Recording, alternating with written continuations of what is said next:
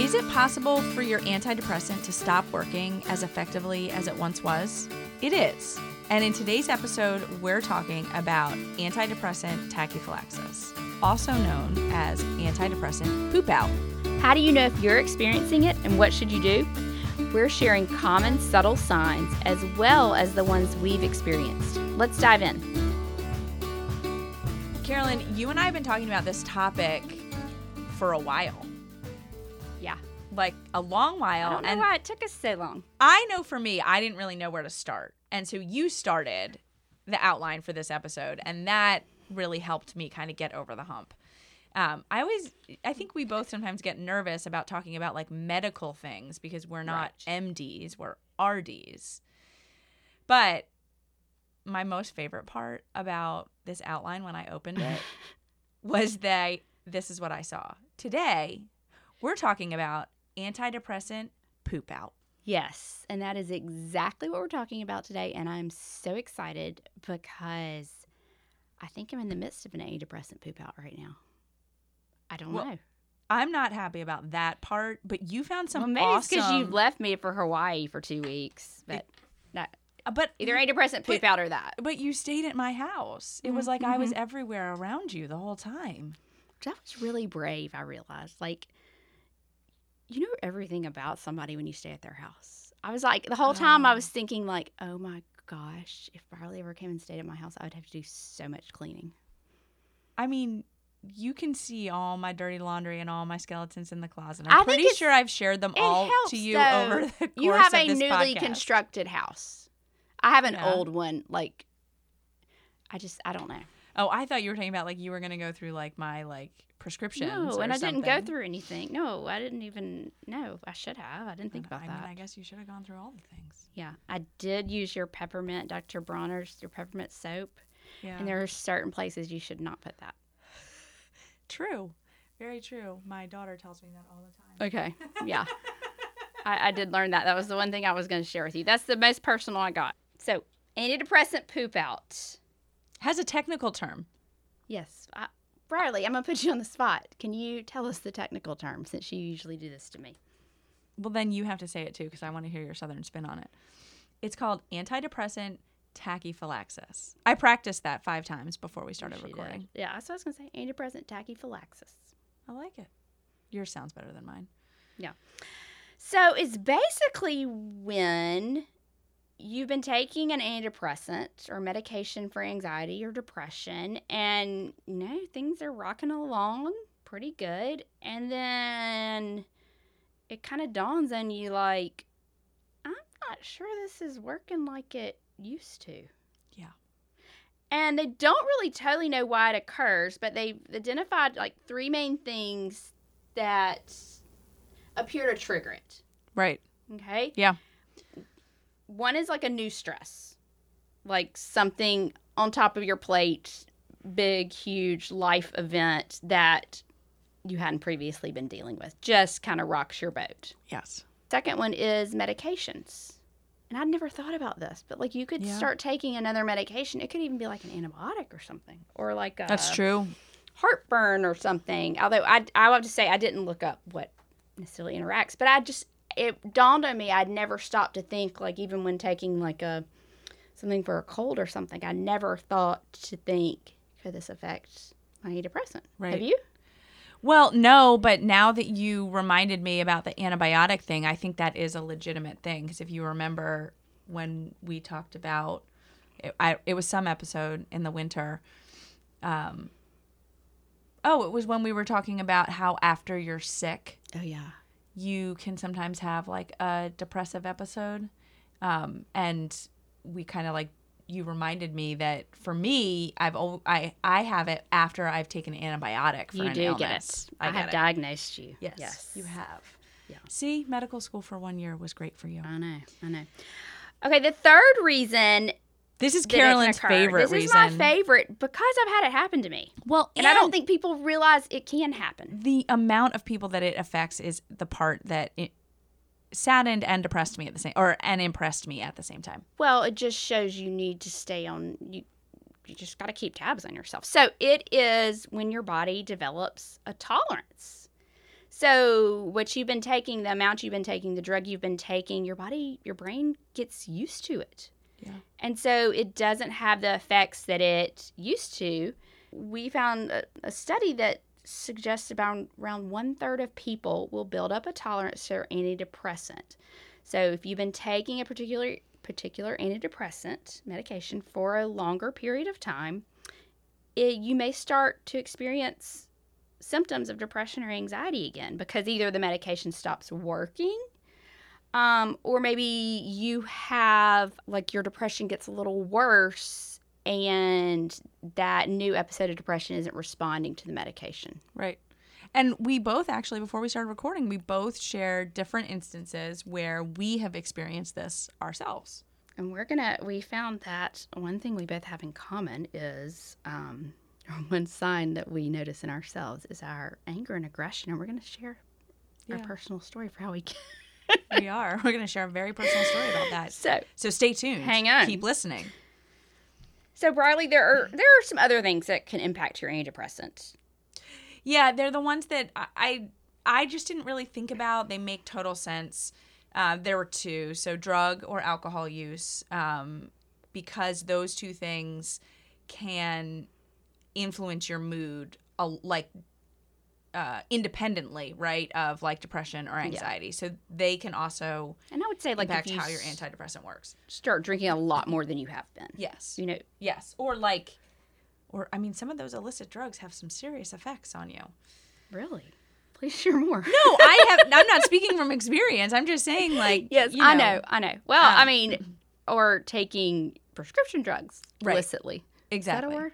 Yeah. I don't know. I'm going to run with it. It sounded good. It makes sense. Okay. Or pregnant. So the other one is pregnancy. And that's really because, like, your body weight is typically increasing. Your blood volume's increasing. Doesn't your blood volume double? I think so. Those are the things that I remembered, like, when I was trying to get pregnant, when I was pregnant, after I had the baby. And then it just all falls out of my head. Yeah. Yeah. Okay, so let's just really quick. I would say, I don't feel like it's talked about quite as much, but I would say probably there are a lot more people taking medication than people realize. Or if you're not on a medication, there are a lot more people that on are medication. Yes. We are both on them, and we have been, talked about it before. But there are three main types of antidepressants. So there's three commonly prescribed types. And so we're going to just list those and then give you some of the brand names so that you kind of know where you fit in. Yes. And they all essentially work the same, or not work the same, but antidepressants work by improving the balance of neurotransmitters in your brain. It's just the different classes or categories target different neurotransmitters. Right. Yeah. So the first one is, to me, the one that I'm most familiar with, and that's SSRIs, selective serotonin reuptake inhibitors. So examples, we pulled brand names. So examples are like Celexa, Lexapro, Prozac, Paxil, Zoloft. Yeah. They are said to be the most commonly prescribed antidepressants, and they're also fall in this class of being like the first line of defense against depression. So maybe those are the ones that your healthcare provider would try first and see if they work. And they do exactly as their name implies. They increase your brain's level of serotonin. Well, and they do it, though, by making your brain hang on to it. Mm-hmm. They make your brain reuptake it. Mm-hmm. I don't know if that's the word, but I'm running with it. Anyway, but they reuptake it so that your brain holds on to more. So it doesn't necessarily create more, but what you're already creating, it gets it circulating again. Yeah. Is that right? Yes. So, yeah, and that's your most common ones that you hear. So the next one is selective serotonin noradrenaline reuptake inhibitors, and those are SSNRIs. And an example of that is Cymbalta. Okay. So like the SSRI, it affects your serotonin levels, but the SSNRI, because there's that N, it also impacts the level of norepinephrine, which again, it's another neurotransmitter that can influence your mood. Yeah. So I would probably guess that maybe if your SSRI, your Prozac, your Lexapro, those Zoloft isn't working, then they may try like Cymbalta and SSNRI, or if they have a reason to think an SSRI wouldn't work to begin with. Right. That'd be your next line. And then third is, I think I'm going to You want say me to this say it? correctly. Yeah, you say it. I could say it until you asked me. Bupropion. Right. And that's the brand name of that is Wellbutrin. Right. And it acts on two other neurotransmitters, dopamine and norepinephrine. And it can work sometimes for certain anxiety and depressive symptoms that these others don't. Yes. But interestingly, one of the things we read, again, not a doctor, but it said that this one may be less helpful for depression with anxiety features. Interesting. Yeah. So Wellbutrin would not be a good choice for me personally. But also we learned that it has a smoking cessation component to it. Yeah. And some element of bupropion has been repackaged to be a smoking cessation drug too. Oh, yeah. Interesting. I can't remember that name. Yeah. Yeah. Okay. And then there's two other classes. We don't want to leave them out, but these are the ones that you may not, most people wouldn't recognize the brand names for. I think these are, or I know, one is TCAs, tricyclic antidepressants, and the other is MAOIs, which those are the ones you always hear about, like on any kind of prescription drug commercial where it's like, if you're taking MAOIs, then like there's Right. lots of side effects. I think they Yes. were one of the very first classes of antidepressants. Yes. And there's a lot of side effects. And both of these tricyclic antidepressants and MAOIs work on different neurotransmitters, but they're kind of like your next steps if you can't get these first three working. Right. Yeah. They have more side effects. They have more limitations. Yeah. So, yeah. So there's one more though. There's a new drug that has come out. It's a nasal spray. It's called esketamine. And it's supposed to work like almost immediately, in the sense that like within hours of receiving the treatment, it's supposed to help. It's designed predominantly for people with like severely untreatable depression Other symptoms. stuff does not work. Yes. Yeah. And that's the one you pointed this out, Carolyn, that it right now has to be administered in a clinic. And you have to sit there for 2 hours after your treatment because it can have some serious side effects like hallucinations. Intrigued by this. Now you have to go look up that later. So now that we've talked about the different types of antidepressants and some examples, let's talk about how you know if they're working. Right. Well, and let's start with like, okay, you start taking one, because I think it's, as you and I were both discussing, it's very subtle.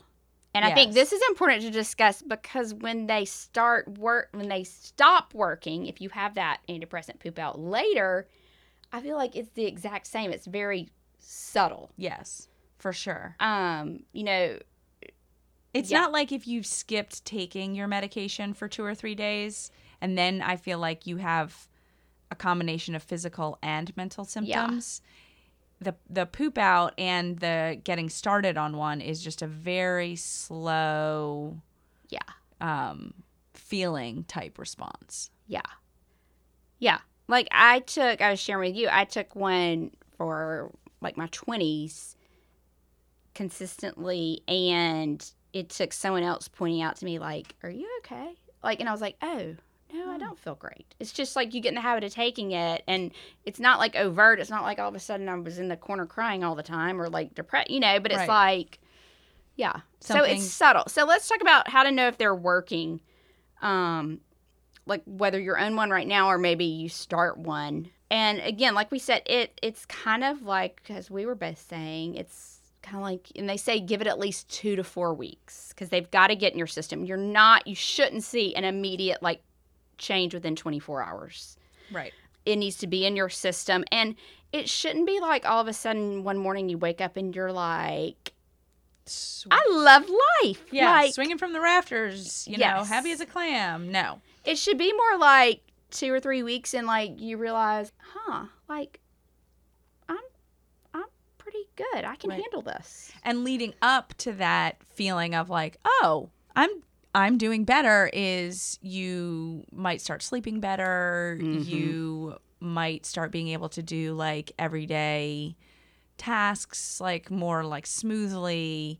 Or what was the other one was your appetite. Your yeah. appetite will hopefully like balance out, or you know, in that one particular part that we were looking at, it said it might increase because some people, when they're depressed, their appetite dips. I always wanted to be one who's decreased. Nope. Okay, so anyway, so all that to say, we just wanted to kind of make the point that it shouldn't be like an immediate change. It's more subtle, and that's natural, and that shows that you are on an appropriate dose too, don't you think? Yes, totally. For the most part. Totally. Now, I will say, Maybe not enough sometimes, but right. I will say I do have a friend who she's a nurse, and she's very in tune. Like, she has a high emotional IQ. She's and she's been on antidepressants before, and she recently went back on one, and they started her at a lower dose than what she had been taking a couple years ago. And she said to me, she said, I definitely feel like some of the edge has been taken off, but I know that I need more of the edge to be taken off. Yeah. And so they upped her dose a little bit. yeah. And that's normal to have to tweak stuff. Yeah. So we kind of just wanted to establish what it should feel like. You're just more capable of handling things. And Exactly. then we're talking more, mild to moderate depression. Right. Here. Yeah. We're not talking, suicidal thoughts necessarily, that kind of thing. Right. So we're talking more kind of run-of-the-mill, the type that I think most people walking around probably suffer from at some point in their lives. Yes, and that have the potential to respond well to an antidepressant, Yes. right? Like, we're not talking about the type of, mental health conditions that, not the type, but we're not talking about the people who have mental health conditions that are like persistently struggling to get them to find a successful form of treatment. Right. Right. The other thing to point out is, like, SSRIs, your Prozac, your Lexapro, I can't even, but they're all mainly those common ones you hear like advertised. They are all very different in themselves. Yes. So just because you try one and maybe like you have negative side effects or it doesn't work, doesn't mean that another in that SSRI, that family first category, isn't going to work for you. So how about we now dive into some signs that your antidepressant isn't working like it should? Yeah. Since that was, our main that goal was kind of our the podcast. So we're taking this from the perspective of you've been taking one that has been working. Right. You might be in that poop out. Yeah. And Maybe how do you know when how do you know if you're in a poop out? How do you know you're in a poop out? Okay. And it doesn't mean you have to have all of these. And again, it's going to be very subtle. Mm-hmm. And I'm saying this speaking from experience as well. So number one. Sleep issues. But that doesn't necessarily mean not sleeping. It also can mean sleeping more than usual. Yes. And not necessarily being tired, but just being able to sleep longer, lay around in bed, that kind of like. Not necessarily needing that sleep for restorative purposes, but just you're sleeping longer. Yeah. But it can also mean, you can't stay up asleep or you can't go to sleep or, Right. And again, we probably need to preface like lots of things that can cause sleep issues. But these are just subtle things that can tip you off, just to kind of watch for. Exactly. Maybe. Exactly. Poop out. Maybe a poop out. Changes in appetite. So increase in what you're eating, decrease in what you're eating, just depending on how you. I would assume that it would be a response. It would be seeing a change in your appetite similar to before you went on a medication. Or just something that's not your norm. Yeah. Okay, decreased energy. Which, again, doesn't necessarily mean that you're sleepy. It can also show up as, like, just being unmotivated, which I guess actually jumps to number 4. Yeah. And I'm just, like, this is kind of usually where I see it, the poop out, is, like, just loss of motivation. You know, it's normal to, like, not feel motivated at times, particularly, like, when you're stressed or something. But when it lingers and you can't really find a stressor or a reason for it, just kind of, you know, not being able to get going on things. Yeah. You know, and we were saying the another one, number 5, is inability to concentrate. And if you look at it like lack of motivation, inability to concentrate, it sounds a lot like ADHD, you know? Right. So it's hard to differentiate, to really figure out what it is. But again, I think it goes back to changes in your norm. Yeah. You know? And how long do they persist? And if you try, like, so for example, with me, when I've gone through periods of either maybe it's a more stressful time period, or I've maybe hit like a bump in the road in terms of like a more depressive episode, I'm not the first person to say like, okay, let's go up in my medication. I'll usually want to try like other tools in my toolbox that I know have been helpful for me, for my mental health. And I think that when you have kind of tried out a couple different tools and you're starting to feel like you're struggling to find something that works, like that is a really good sign of like, maybe I should go talk to my doctor about this. Yeah. So. Exactly. And especially even like with the inability to concentrate. Yeah. All right, the last one. I'm guilty of this too. Canceling social engagements. Yeah.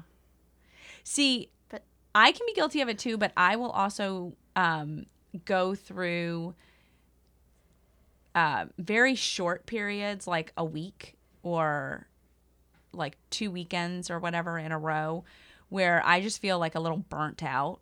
And all I want to do is just like, please don't commit me to anything. I don't want to have guests over. I don't want to go anywhere. I just need to kind of recharge my batteries. No, mine is more like I'm more introverted than normal. Yeah. And I know it's not healthy. Yeah. Okay.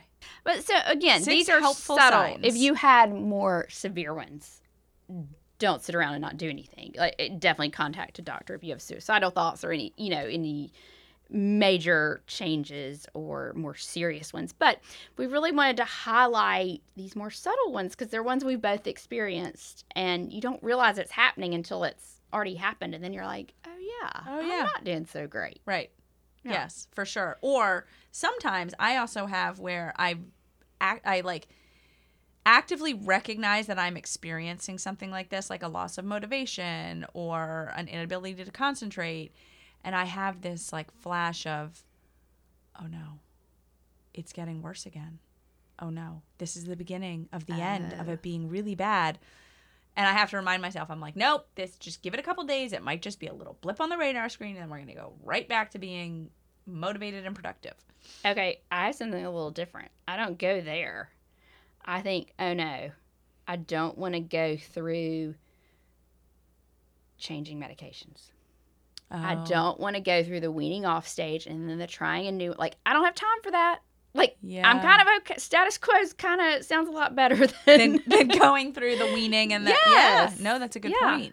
Yeah. That's the first place my mind goes. That's a really good point. So what do you do? Yeah. So first thing is talk to your doctor. Yeah. See your healthcare provider. Yeah. Because you might need a higher dose. Mm-hmm. That might be all you need. You might be taking another medication that's interacting, and so your doctor can hopefully help there. I also find sometimes my pharmacist is particularly helpful there, or at least can say to me, hey, this is a potential, because I've had this before, like this could be a potential interaction. Like you might want to just call your doctor and talk to them about it. Yeah. And so that's, that could be one. You may need a different type of antidepressant. Right, which is the part you were saying you don't different love having to go through that process. Right. Or you may need something in addition to your antidepressant. So you may need something in addition, or you may have another underlying condition. So let's separate those. You may need something in addition to your antidepressant. this may be something like you have a vitamin deficiency, Right. or, you Have a thyroid issue. Yes. Sometimes I know they will partner Wellbutrin with like an SSRI because that can sometimes amplify the SSRI's effects. But then the other part to that, you may have an underlying condition. So you may have a thyroid issue, and that could be impacting it. You may have anemia. It could be other stuff going on that could be impacting your antidepressant's effectiveness or how well it used to work. Yeah.